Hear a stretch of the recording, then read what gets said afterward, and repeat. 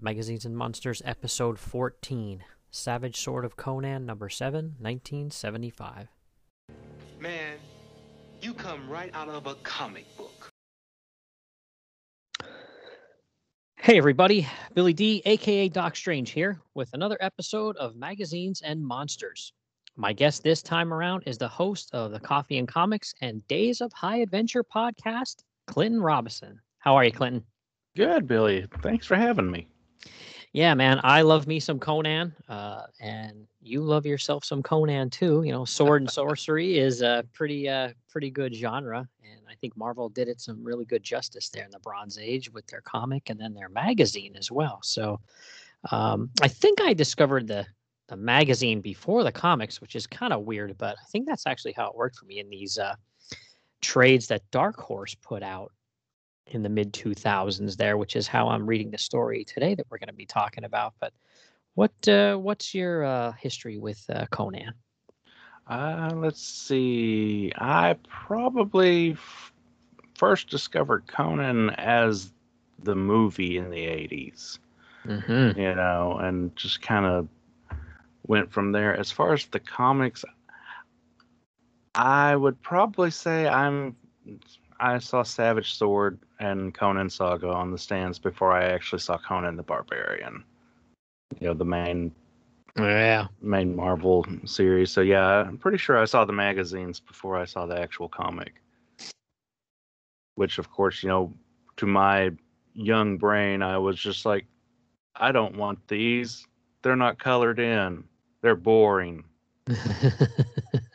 Wow, yeah, I was a dumb kid. Yeah, it's amazing the differences from when you were a kid, what you think about, artists, artwork, and all sorts of different things than compared to when you're an adult, isn't it?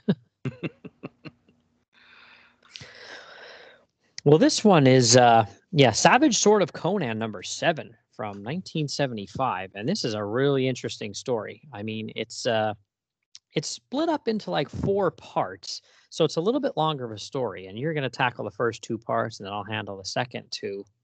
But it's a really interesting story. And without giving a whole lot away, Conan's on one of his adventures out in the middle of nowhere, I guess a desert somewhere, apparently. He's always seems to be either on a boat or in the desert.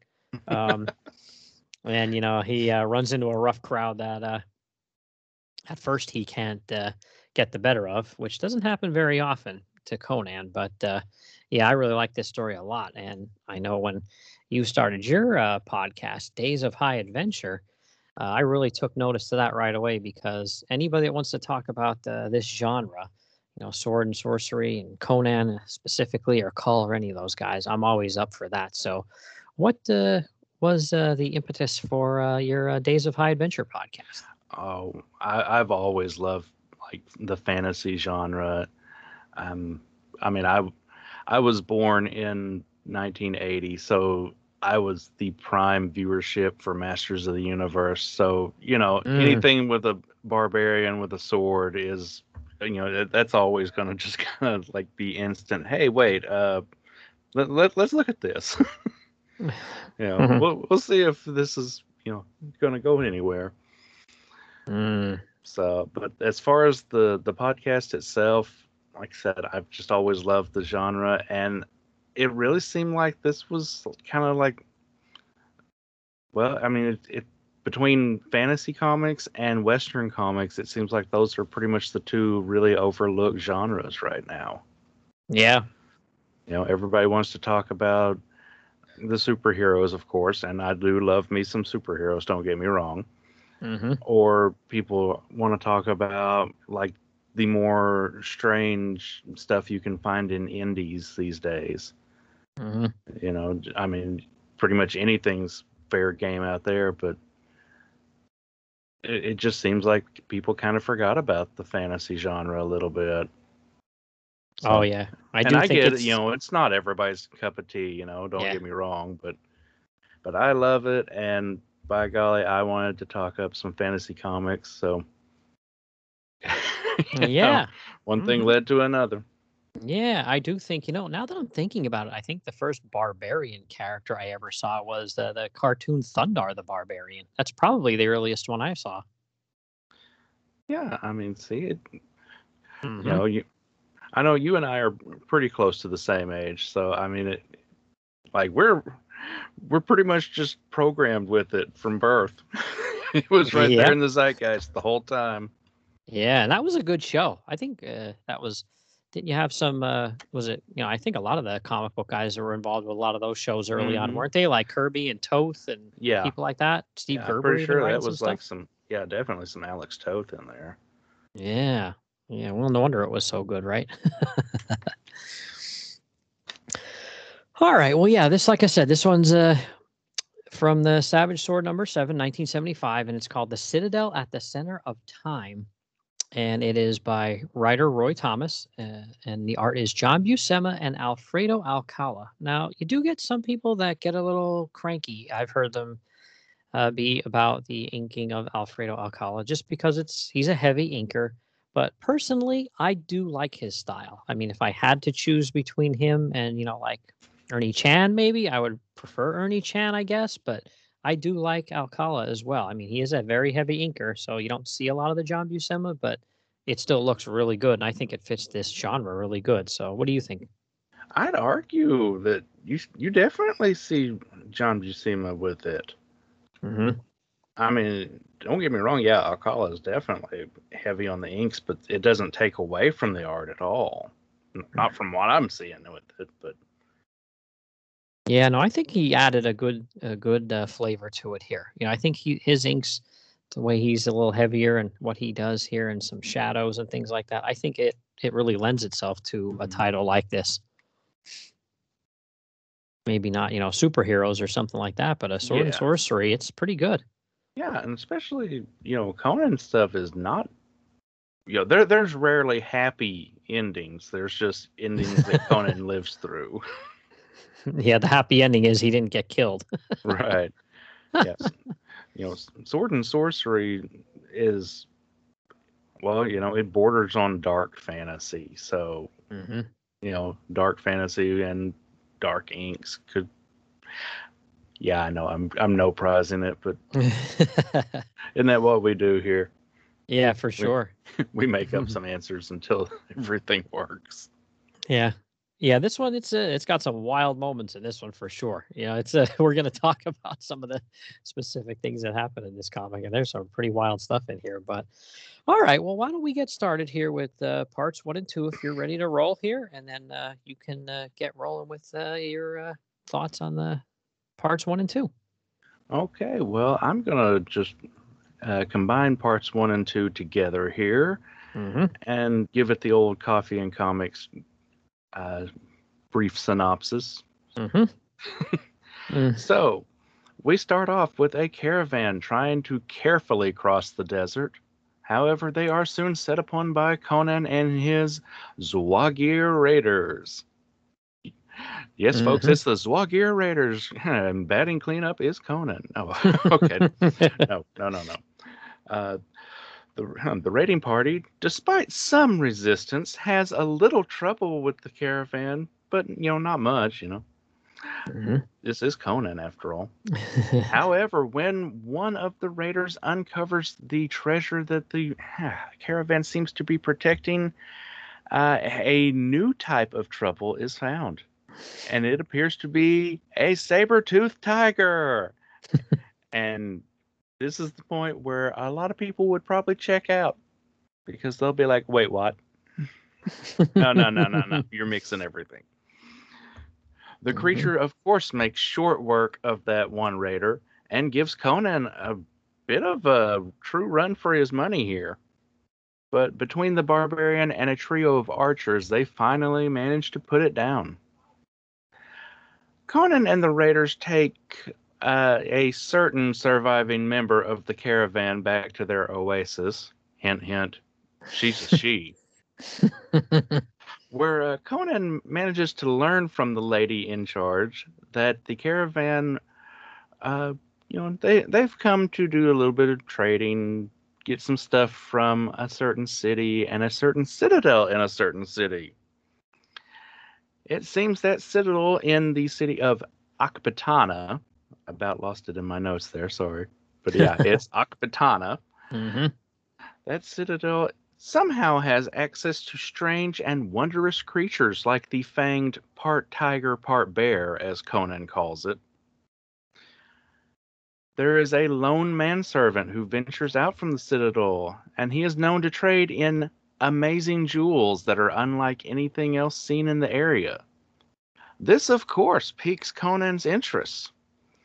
But that's not the only thing that has piqued Conan's interest, as he and the woman soon engage in other activities, although she insists upon remaining anonymous and keeping the veil on.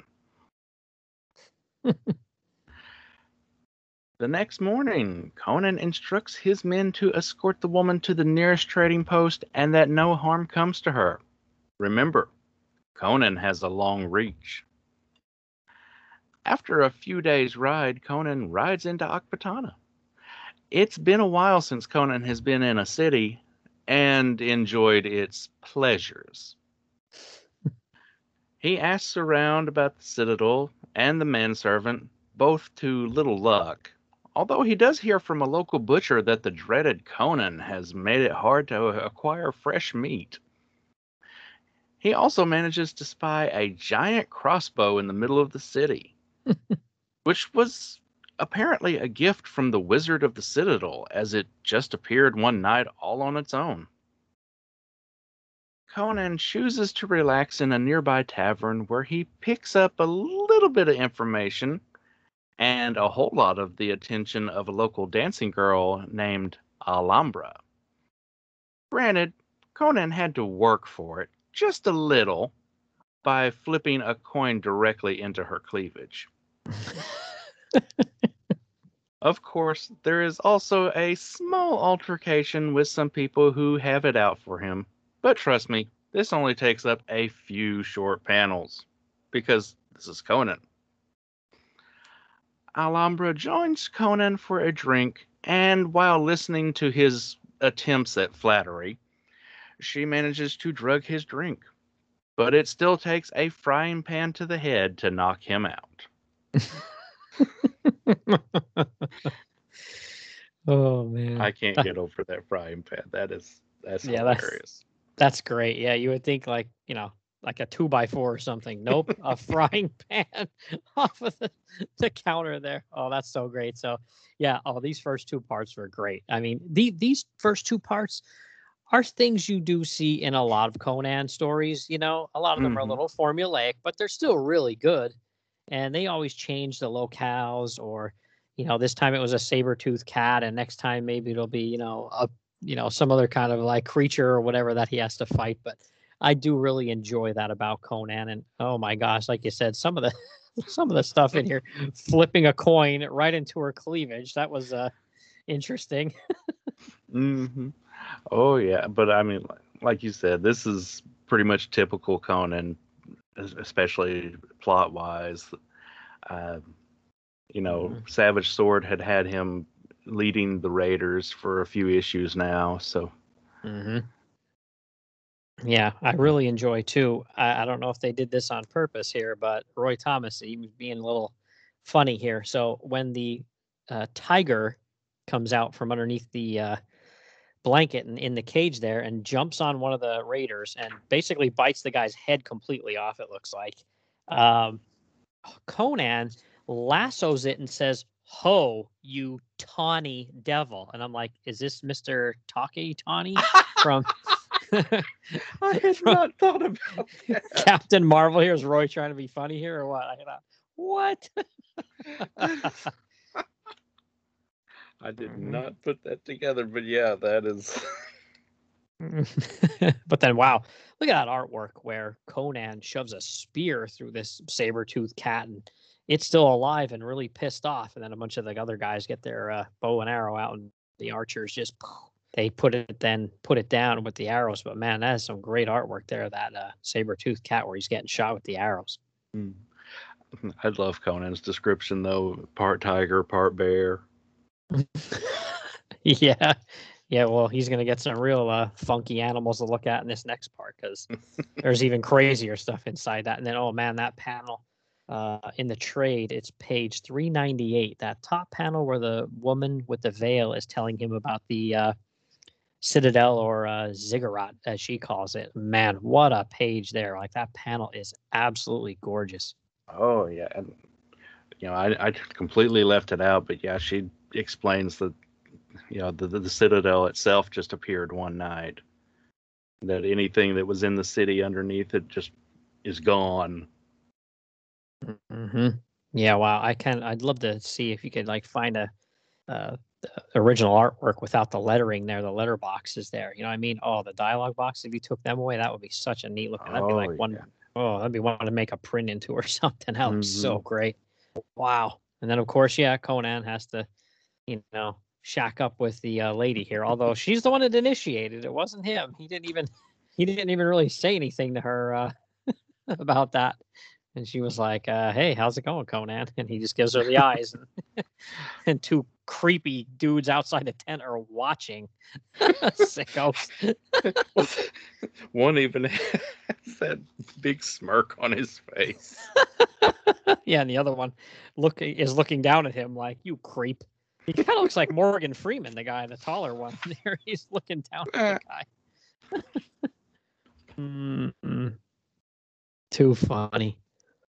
Man, but yeah, wow, yeah, and then another splash page where it says "In the shadow of fear," and the his lady friend is gonna go to the trade post up north. That is an incredible splash page there too. She's on a horse, and there's a lot of detail in the horse and in the woman and the guys in the background there, and Conan, like an incredible amount of detail there. Yeah, that looks like it could have been like a Dungeons and Dragons house ad or something. Yeah, really, it's nice, really nice. And then yeah, Conan, Mister, I'm gonna put on a disguise. He does that all the time too. His Yeah, I disguise love is his yeah, disguise is the same as Thor's in Thor Ragnarok. He just yeah. wraps a little tiny veil around, kind of thing. Well, just for whatever. But to be fair, Mm, nobody there really recognizes him as Conan. yeah, and At then least, he like, not in the actual city. no, and then he ticks off like when he first goes to that tavern there. One woman comes over and tries to throw herself at him, and he completely ignores her and really pisses her off. And then sets his eyes on the dancer, the one he throws the coin in her Hmm. in her bikini top there. But gotta have a brawl too. Good tavern brawl. You gotta have one of Yeah. them. Well, this is skipping back a couple of pages, but what do you think of the butcher? Oh, they got the meat cleaver. Yeah. Yeah, he reminds me of somebody too, and I can't think of who it is off the top of my head. But yeah, he's a creepy looking dude. Mm. But yeah, I guess Conan's a cattle rustler at this point. I mean, I guess if anything's moving across the desert and he catches eye of it. Yeah, anything he can make money off of, that's kind of how he would roll. Didn't matter what it was. He's a pirate one day and a cattle rustler the next day because that's what it took to get his hands on some money. And then yeah, that ending with that whole frying pan, that's just hilarious. That makes me laugh every time I see it because there's just one panel where you see the frying pan hitting the back of his head and him going unconscious. It's just hilarious panel. And then the woman by Ishtar, which is, that's one you get from Conan every now and again too. Well, I love it. He's trying to shake off the drug. She's basically roofied him, and Yeah. and he's trying his best to shake it off. Do you feel any better? A little. Wham! Yeah. They needed a sound effect there, and it does look like the top of that panel is like just all white space, almost like maybe they thought the letterer was gonna throw a sound effect in there, and he didn't. He kind of like missed it or something because it does look a little odd, the panel, if you think about it. All the other ones are Well, in the if it had been like the mainline Marvel comic version, they probably would have. But since this is Savage Sword, they really don't add sound effects that much. yeah, no, and you know what, they were shooting for an older audience with them, so that's maybe that had something to do with it. I'm sure they thought maybe that was too juvenile or something, but I don't know. I'm 40 some years old. I would like it. Then again, I say that, and every bit of the attack with the saber-toothed cat has sound effects lettered in. So Mhm. Maybe I'm just grasping at straws here. Yeah, the guy getting his head bit off screaming. That's hilarious. That's nasty looking, man. That's a nasty looking panel. Wow. All right. Well, all right. Let's get on to part 2 then here. I'm sorry, not part 2. Parts 3 and 4, which is that's me here. I'm gonna quickly synopsize those to get to the end of this one. And this is a wild one, so bear with me here, folks. And then there are some wild names in here too, so I'm gonna do the best I can. Like don't shoot the messenger here if I'm Charlie. You're like, Charlie. you're His name is Charlie. his name is SSU. Let's just call the sorcerer. or Shum. Let's just call him Shum. But okay, so yeah, this was Sorcerer's Trove is the name of the part 3 here, and it says as Conan awakens to the voice of his captor, we see he's bound and in some sort of dungeon. Things get a bit testy between Conan and Alhambra, but then the master of the citadel, Shamash Shumyukin, arrives. He leads Conan through the citadel and shows him some of the oddities he's acquired over the years. First, a near-human ape, or so he calls it, then an entranced man of Egypt that should not exist for many centuries. Then he pulls Conan near a dark pit, and with the light from a torch shows him a monstrous beast the size of a house at the bottom of the well. The sorcerer explains that there is a well and it is a time travel device that he uses. He needs people like Conan to trade for the hideous beasts he has found and bound in the citadel. Shamash tells Conan and Alhambra that both of them are going to be tossed into the well this night. Conan breaks his bonds, but is quickly subdued by the ape men the sorcerer employs. Shamash then begins to lower them into the well in a huge bucket, but a group of bandits enters the citadel and a huge brawl breaks out. Shamash shows Conan and Alhambra a way out, and the citadel then begins to crumble. Just as it seems as if everything will be okay, we see the monstrosity from the pit has survived, and it is not in a good mood. All right, so what did you think about this second half of the story? Oh man, this is such a good adventure from here. Okay. I do have a few things to comment. Mm-hmm. First of all, that poor wizard, half of his name sounds like it belongs in Street Fighter 2. Shumuken! A Konami game or something. Mm-hmm. And speaking of sound effects from earlier, the dinosaur in the well, gronk. Gronk, yeah. So is that I'm not a huge, like, I love dinosaurs, but I'm not really into which one's called what. Is that a T-Rex or is that an Allosaur? Because I know one of them has like 3 fingers, and the other one has like 4 or 2 or something. That is a John Buscemasaurus. Yeah, I was gonna say it's a made-up-osaurus. Yeah, we'll just call it a Buscemasaurus. And well, it looks freaking scary, and it's at the bottom of this well, and Conan's like, holy crap. And there's a bunch of bones down there, like it's the wizard's been throwing crap down there for it to munch on. Everything he's got in here is scary, though. Yeah, like I said, he has that like ape beast or whatever the heck it is. It almost looks like a werewolf, to be honest with you. I just the way Buscema draws him, it's like he's giddy about showing off everything. Yeah, he leans over into that pit, like, look! I've got a Buscemasaurus. Yeah, the guy's all excited to show off his crazy monstrosities here. But yeah, now that I'm looking at that crazy human ape, whatever werewolf guy, he almost looks a little bit like Paul Naschy there, I think. And then the Egyptian guy he shows him to. And that's one thing that had me a little thrown off, because I don't like where I can't place in my head like the time period of when Conan and all were running around. Like I know Kull was pre-Conan, before Atlantis sank, but like Conan, I can't think to myself, oh yeah, that was like, 500 BC. Like that's always a dark spot for me. And I know at some point doesn't the wizard say something here about how far in the future? Yeah, yeah, that the pharaoh won't exist, or the kingdom that he's from won't exist for another 15 centuries. Yeah, holy crap. So that's going back there a while. Yeah, so yeah, I mean, I Good luck really dating don't that. know. Yeah, exactly. But I love it though. Like they, yeah, Roy Thomas very much puts a pin on it. You know, it's like pins a rose. Like, uh, you know, Stygia is Egypt. You know, just Yeah. yeah, that's it. That's yeah, that's it. That's the tweet. And then what do you think too about that one scene where um the sorcerer then is talking about, things that are going to happen in the Oh yeah, future there? I Woo. love how Conan imagines it because that is the best he can do with the description he's given.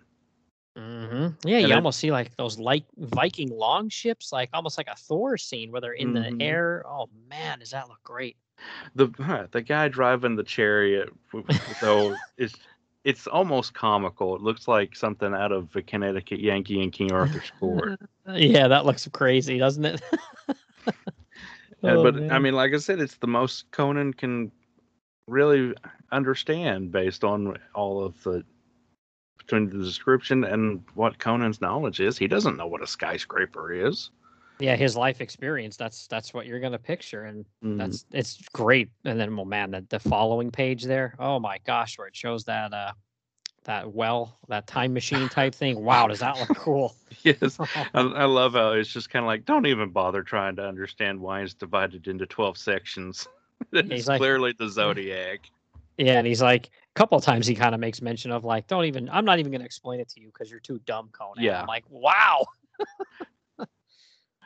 Okay, not to like, venture completely off sideways, but do you get the feeling like if Conan, like if this story were printed now the way they have done Conan in Marvel, like being able to exist side by side with the Avengers and everything else, do you kind of get the feeling like this would have been Kang?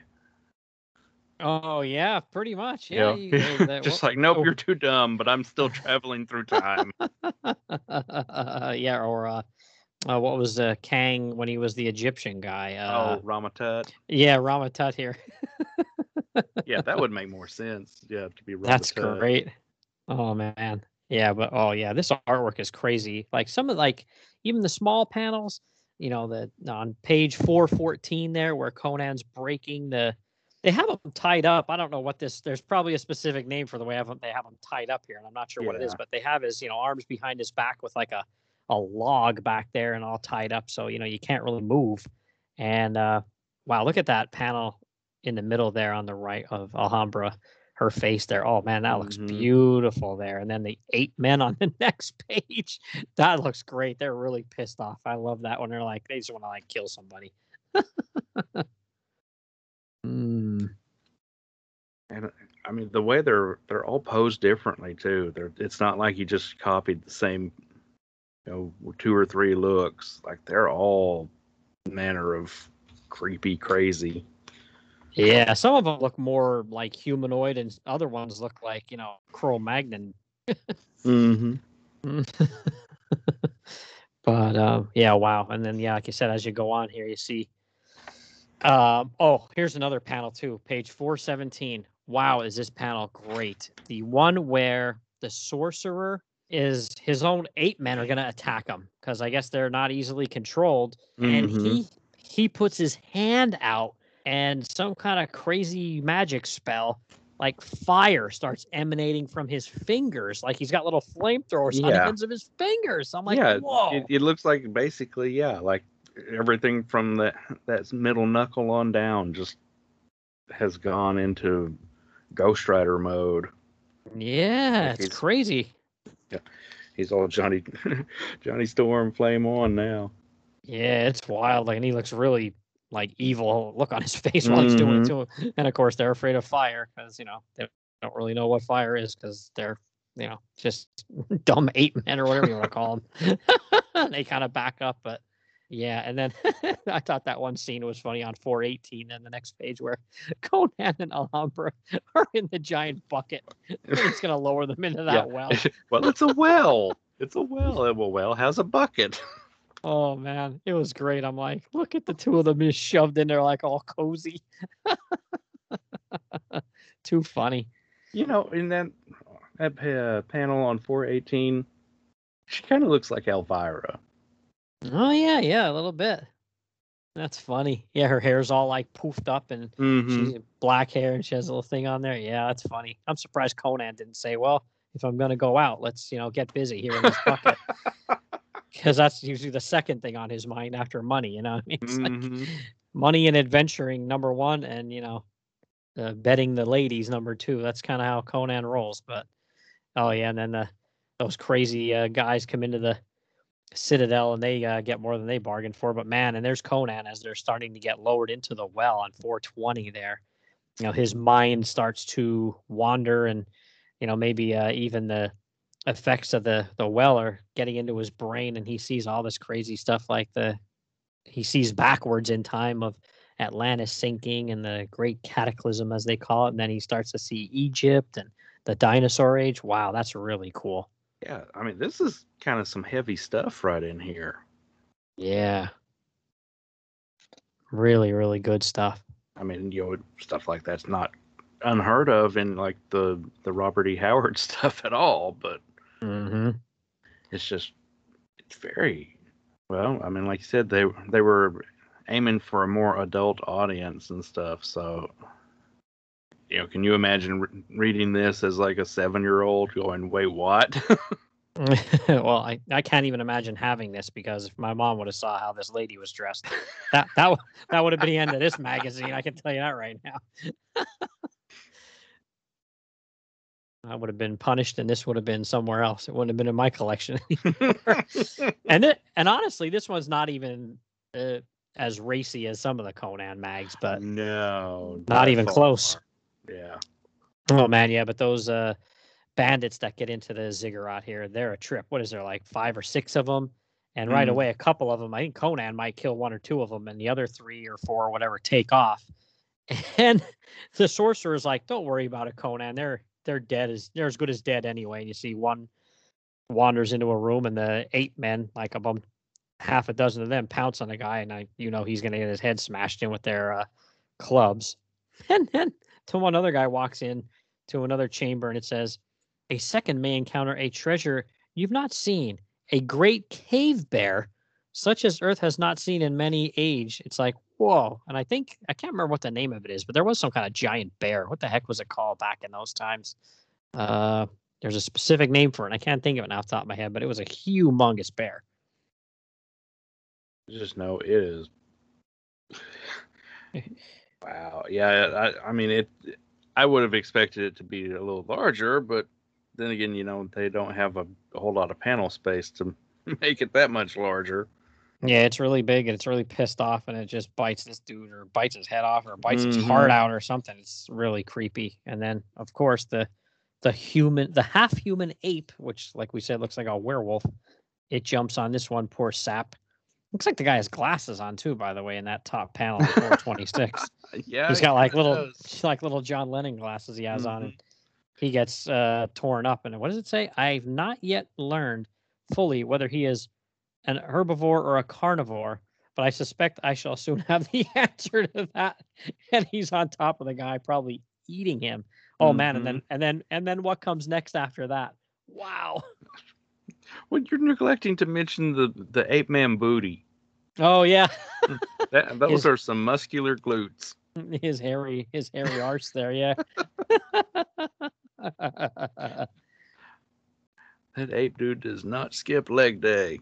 No, he's ready. He's got a little junk in the trunk there, but man, and then the next panels there. Oof.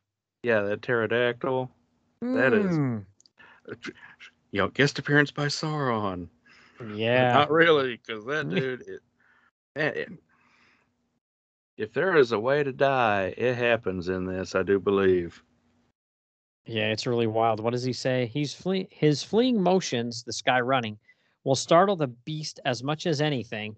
Still, the creature will know food when it sees it, no fear when it smells it, and that will be quite enough. And you just see it jumping on this guy, and I don't know if it's gonna poke his eyeballs out of his skull or what. Well, Conan pretty much sums it up right in the next panel.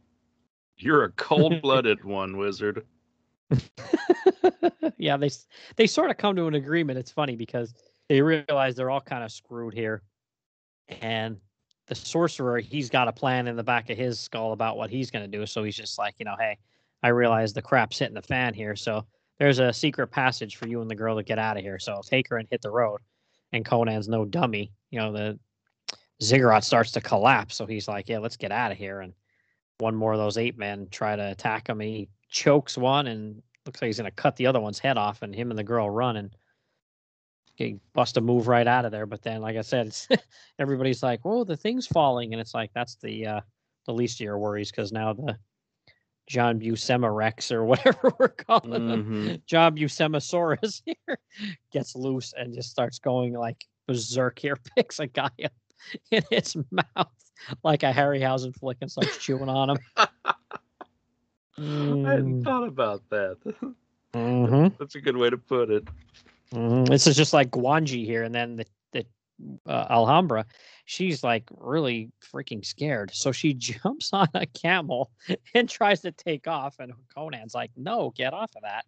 The Buscemasaurus is gonna see that and just think it's food, and the animal starts going wild and getting scared and kicks her off, and the next thing you know, the poor camel gets killed by the Buscemasaurus here too, and then Conan's throwing rocks at it to get its attention.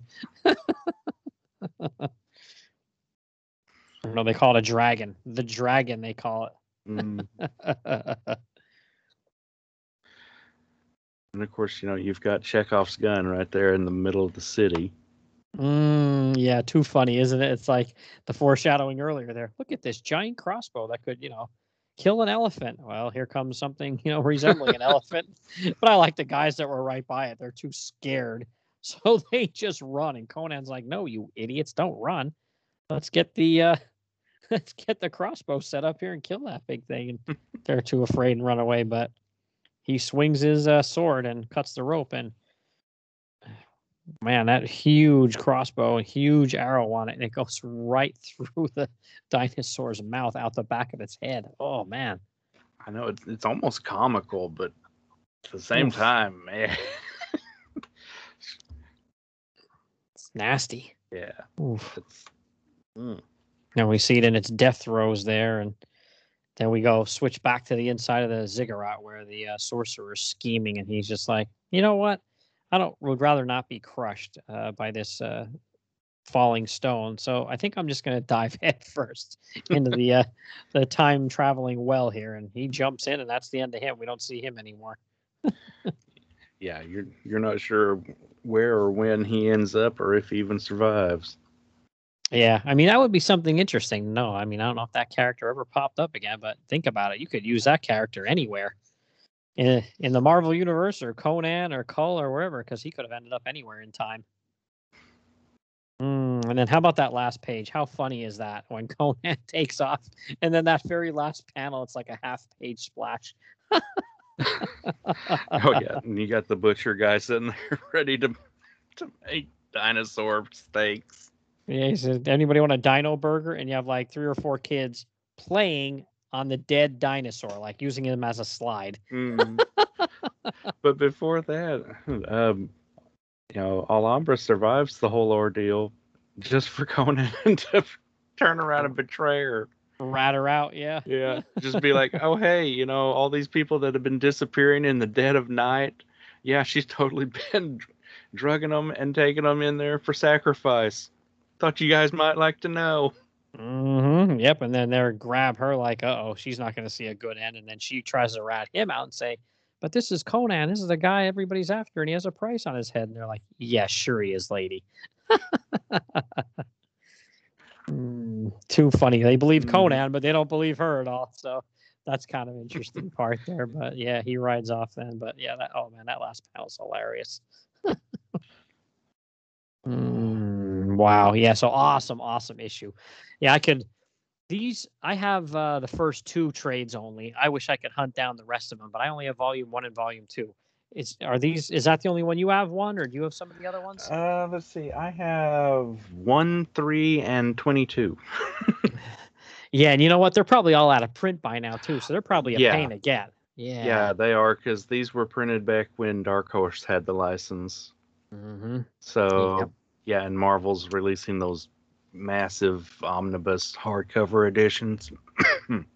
Yeah, that's true. So yeah, I'm sure these are really up there in price. Although, you know what? Once Marvel gets a bunch of the material out, it should drive the price back down then of these black and white ones because you figure people are more going to go for the color probably. So maybe I can get Mhm. my hands on some more of these because I do have some of the Savage Sword magazines, like maybe like 15 of them, but they're hard to come by for a decent price and in decent shape. And I'm not real, you know, choosy about condition. As long as it's complete, I'm pretty good with that. But man, even some that are complete in pretty rough shape, Mhm. they'll go for $10 a pop. Yeah, yeah. I mean, most all my Savage Swords are just reader copies. They're already looking rough when I get them. Which is fine because, like you, I just want to read the story. I'm not looking to make it pristine and everything. Yeah, I'm not a But condition guy. I just want to read them. yeah, I mean, in the past, I've managed to luck onto some, well, as cheap as $1 even. But yeah, you're Oh right. wow. Yeah, most of these will go for $8-10 on up easy. Especially later on when it starts getting lower print runs and that kind of stuff. Yeah, I think I have maybe a couple of the lower numbers, but then a bunch in like the 30s, 40s, and 50s, and then a couple in like the 80s or something like that. Mm-hmm.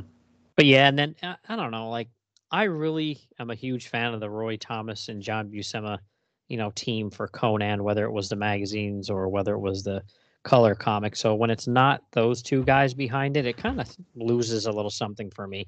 And it's not to, say anything bad about whoever the creators were on the issues that don't have them on, but Mm-hmm. I don't know, it does kind of lose a little something for me. What do you think? Um, yeah, in a way, but then again, I'm a huge fan of the Christopher Priest run on all of his stuff. For those that don't know anything that's listed under Jim Owsley, that's Priest. Mm-hmm. So I mean, that that dude had a pretty good run on both the Conan the Barbarian and Savage Sword, and those are some really good stories. But then again, you'll also find other little things like there's a few Paul Dini's in there. Gosh, I don't know. There was a lot of people that worked on Conan over the years. But I Well, yeah, mean, how could there not be? yeah, that the regular color comic, that was like, what was it, 200 and some issues, I think? 275 issues or something like Yeah, that, I something think it like ran. that. Well, and the Yeah. Savage Sword ran like 235, something like that. Yeah, it was people don't realize how popular it was. I mean, they just think maybe it was popular when it first came out in, early 70s, but it held its you figure through some really thin times where they were Yeah, cutting titles and cutting this and cutting that, Conan still made it through, so you knew it was a good seller. yeah. That color comic had about a 20-year run or so. Yeah, I mean, think about that. that's crazy. Yeah, Red Sonja had like 3 series in there and didn't manage to come anywhere close to that.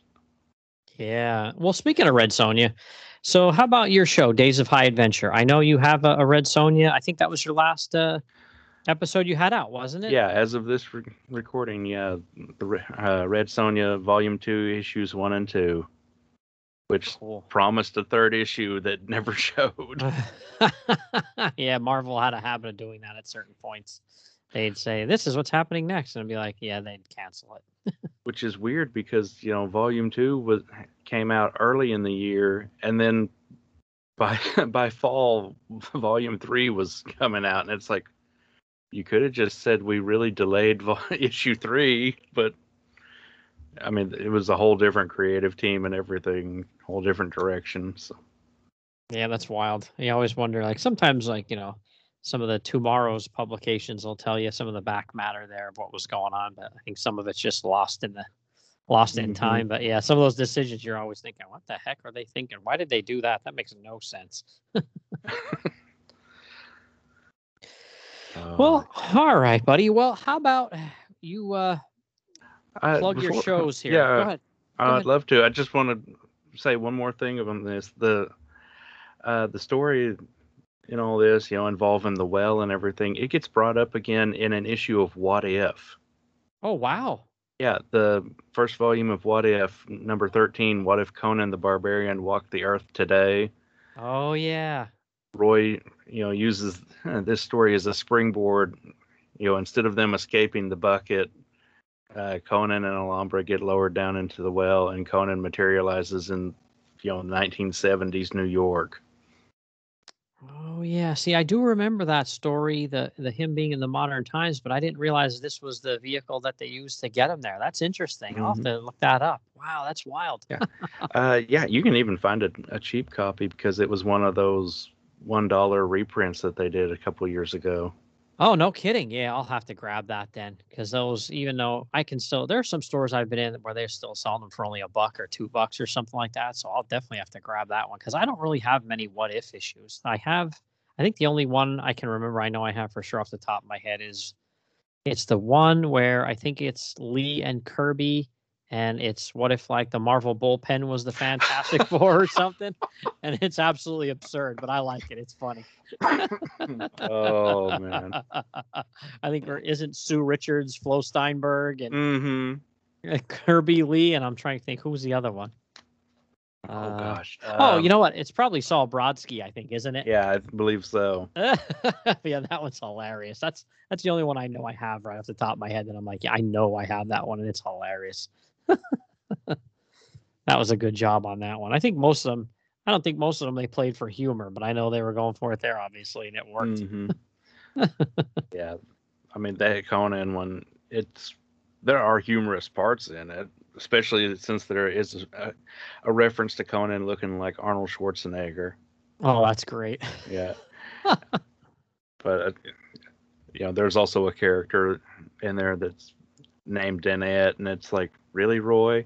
How many more times can you insert your wife into comics? Oh, wait.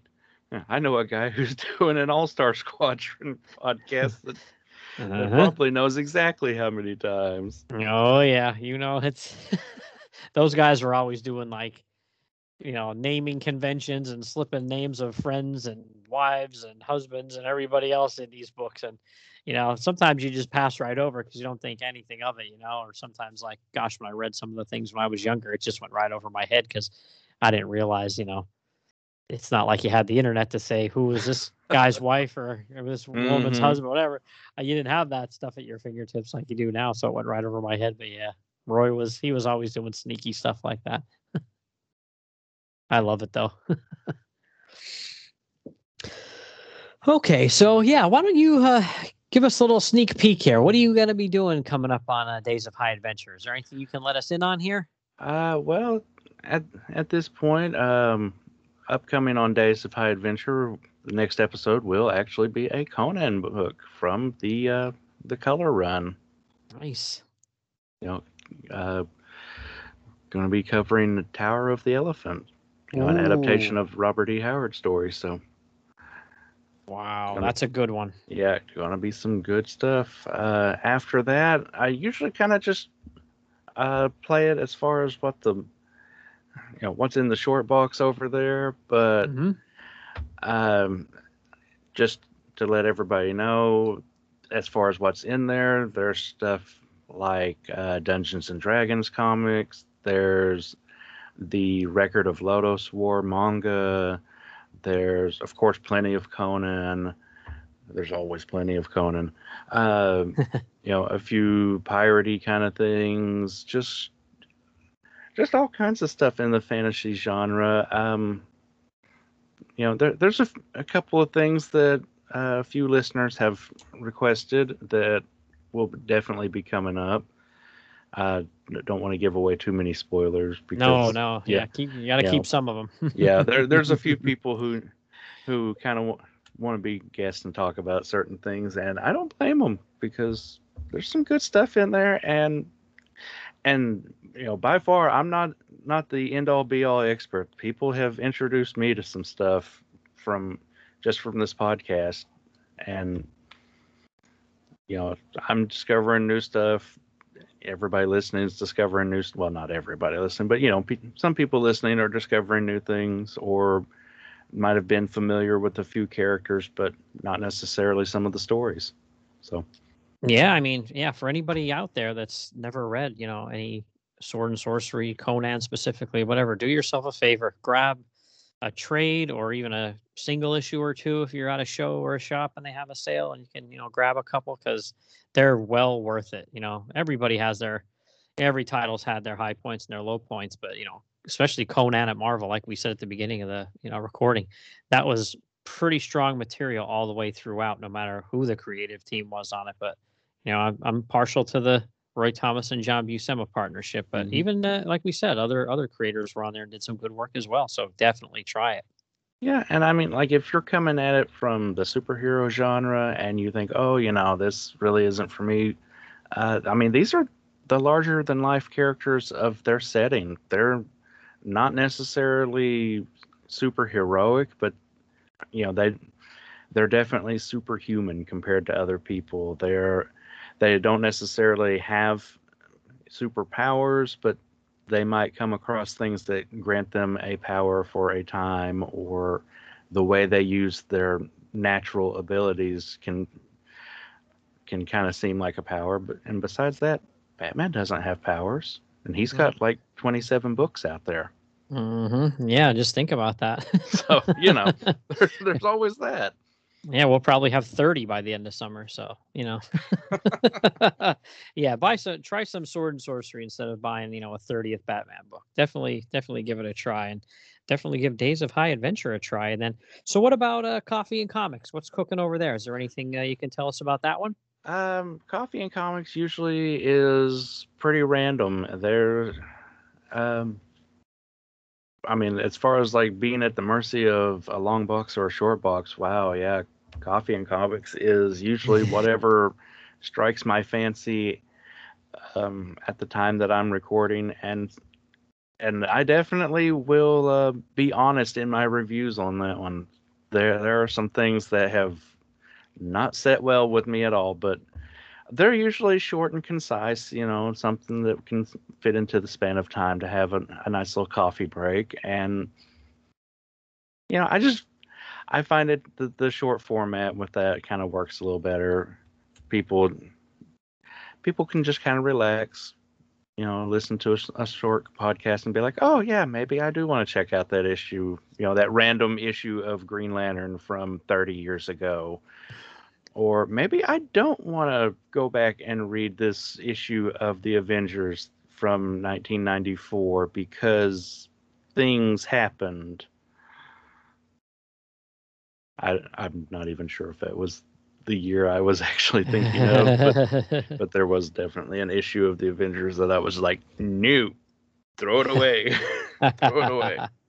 That's kind of how I roll with my blog. I'll just look around and grab an issue out of one of my boxes, or look at one of my trades and be like, start reading it. And be like, yeah, I'm going to talk about this. That's kind of how I roll there. I mean, unless it's like Halloween or something and I'm trying to do a theme, it's usually fairly random for me doing that as well. I kind of like that, just jump around different genres and stuff like that. And, if neither one of those things is to anybody's taste, and if they're not, then I don't know why you're listening to this podcast. But right, yeah, if for some reason neither one of those is to anybody's taste, I do actually do a third show over on the Longbox Crusade Network called Fan Film Fridays, where I and a guest take a look at just different fan films that you can find online. For those that might not know, fan films are basically fan fiction in film form. That's the easiest way to describe it. They're just those little non-theatrical movies that people put together, put up on YouTube. They're usually 30 minutes or less. Some are much, much more. But there are definitely some gems out there, and there are some diamonds in the rough. We'll call some of them, but Yeah, there's some very creative people out there that, you know, they have some good ideas and then they slap it down and put it out there, like you said, on YouTube or whatever. And it's interesting. Yeah, there's some definite things to see about that. So yeah, yeah, definitely listen into that one too, because that's a good way to see if you actually want to invest the half an hour into it. yeah. And I mean, there's ones out there pretty much for every aspect of fandom.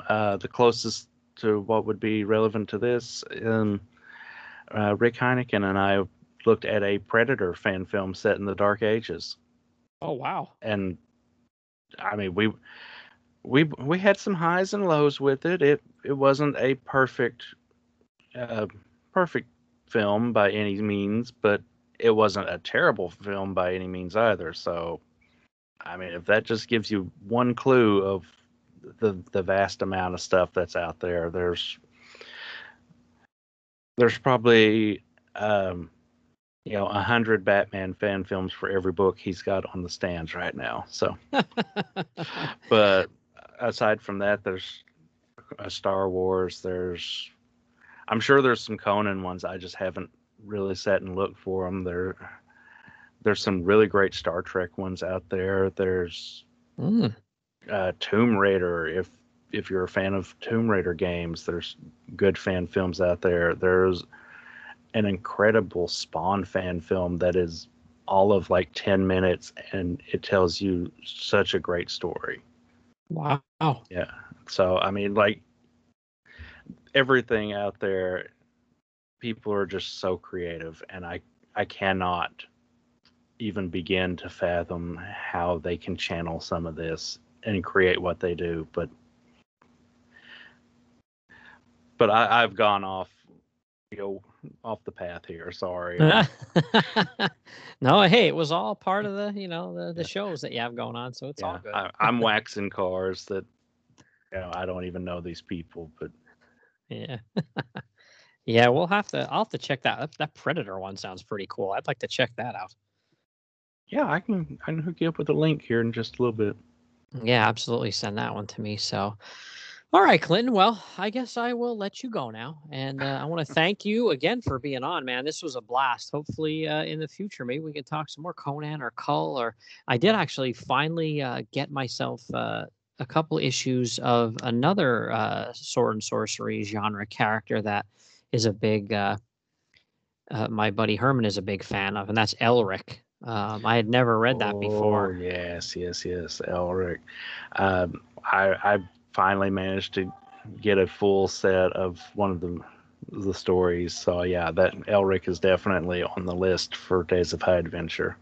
Yeah, I think I got is it Pacific Comics maybe put out something? And I think it's Roy Thomas and P. Craig Russell. I think I got like issues 1, 2, and 4, or 1, 3, and 4, something like that. So I'm gonna try to hunt down the rest of them. Yeah, and be careful, because they did several little minis adapting the different stories, the novels. So Okay, I'll have to make sure I check the volume numbers and all that stuff, so I actually get a complete story. But yeah, I just flipped through it quick, and the artwork looked pretty neat. I mean, P. Craig Russell's a good artist, so it's not like you're gonna go wrong with him and Roy Thomas. We've been tooting his horn here the whole time because he's awesome. So, all right, well, like I said, thanks a lot, Clinton. I appreciate you being on, buddy. And then hey, I appreciate you having me. yeah, this was a blast. So I'm going to let you go here, and then I'll jump back in to wrap things up in a minute. All right. Don't go away. Thanks.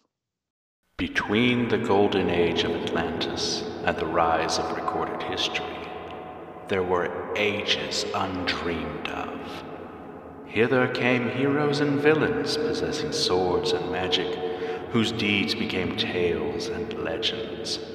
I have come to relate these sagas.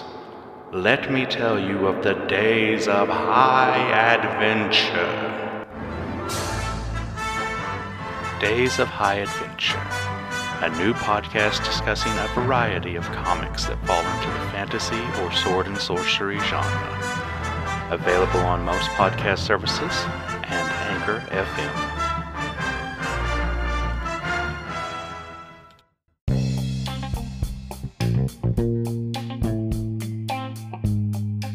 Okay, everybody. everybody, that wraps up episode 14. Once again, I want to thank Clinton for coming on the show. He's a good dude, so definitely check out his podcast, Coffee and Comics, and the Days of High Adventure, and Fan Film Fridays. They're all on Apple Podcasts and all your normal podcatchers, so definitely check that out. I'm definitely going to try to get another movie discussion out here with my buddy Herman sometime in the very near future. Hopefully the next episode 15, will be that. And after that, I'll hopefully be able to get back to rotating, movies, then comics, then movies and comics, and we'll see how that goes. So in the meantime, everybody have a good one and be safe out there. Bye.